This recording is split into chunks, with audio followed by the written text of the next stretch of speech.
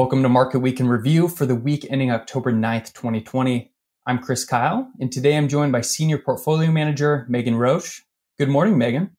Good morning. It's officially autumn in Seattle. I know that we have thunderstorms on the horizon. Hopefully you and your family have plans to nestle in and enjoy the show. Yes, things are definitely cooling off here. Yes, should be a good time. Jumping in, I know we have a few topics to touch on. First, we'll look at economic data released this week, followed by news surrounding stimulus talks. Additionally, we'll speak to spikes in COVID cases globally and how the market is responding to this reality, especially now that we're less than 1 month away from Election Day in the US. Megan, as we close out the first full week of the new quarter, what are some of the key economic data pieces that we should be looking at? Yeah, the economic data in both the US and Europe was pretty positive this week. Retail sales and business activity surveys in the Eurozone expanded ahead of expectations. In the US, a measure of non-manufacturing trends in the services sector rose for the fourth month in a row to a rating of 57.8. In this specific survey, any reading above 50 is an indication of expansion. So that's definitely a positive. Within that survey, I would say the most positive sub-indicator was the one regarding employment, which gave a rating above 50 for the first time since February. And that means that service companies, which employ 8 out of 10 Americans, are finally adding more workers than they're letting go. That said, there are definitely some sectors that aren't enjoying the benefits of the recovery as much quite yet. We got some headlines this week with warnings from several airline and entertainment companies that they may be forced to cut jobs more permanently unless some additional government aid is provided soon. Well, generally good news overall. Those are certainly vital industries in need.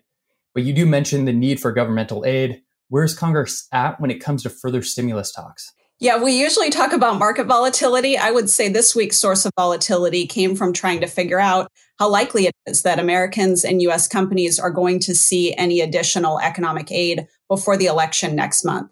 It seemed like every day this week gave us and the markets some whiplash on whether there was going to be a large-scale deal, a piecemeal deal for certain sectors like airlines, or no deal was a possibility at a couple points this week. So even the Federal Reserve Chair, Jerome Powell, spoke this week, urging the administration and Congress to keep the stimulus coming, saying that the recovery will be stronger and move faster if monetary and fiscal policy continue to work side by side. And went so far as to say that we shouldn't be worried about too much stimulus, arguing that it's better for Congress to provide too much than not enough, which could cause the U.S. to stall in a longer than expected, he said, slog back to full recovery.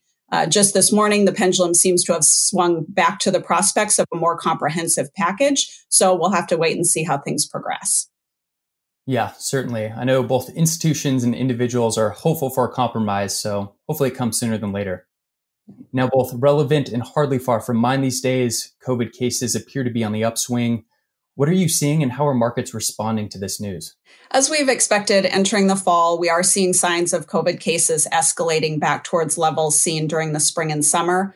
And 9 states in the U.S. reported record increases in cases this week, as well as countries like Germany, France, Italy, and the U.K., all reporting spikes, which is prompting the possibility of reinstating restrictions that had been previously relaxed. In terms of markets, these are certainly risks that rising COVID cases could necessitate new restrictions, dampen the recovery, and investor risk appetite. However, that wasn't the case this week. Global equity markets are up about 2% and led by smaller cap cyclical stocks in the U.S., which are up closer to 7%. Within this risk-on environment, we saw the dollar weaken and sector leadership in areas like energy, materials, and industrials. Long-term interest rates also rose, which helped the financial sector. Our colleague Andrew Pease, the global head of investment strategy here at Russell, shared our fourth quarter global market outlook that was released last week and focused on our investment process, which pivots on the elements of cycle, valuation, and sentiment. For global equities, the cycle is certainly supportive. Valuations do score as slightly expensive, and sentiment is currently neutral. So this leaves us neutral to our long-term strategic asset allocation in the near term, but moderately positive for equities over the medium term, especially as we get past the uncertainty of the U.S. election and toward a COVID vaccine.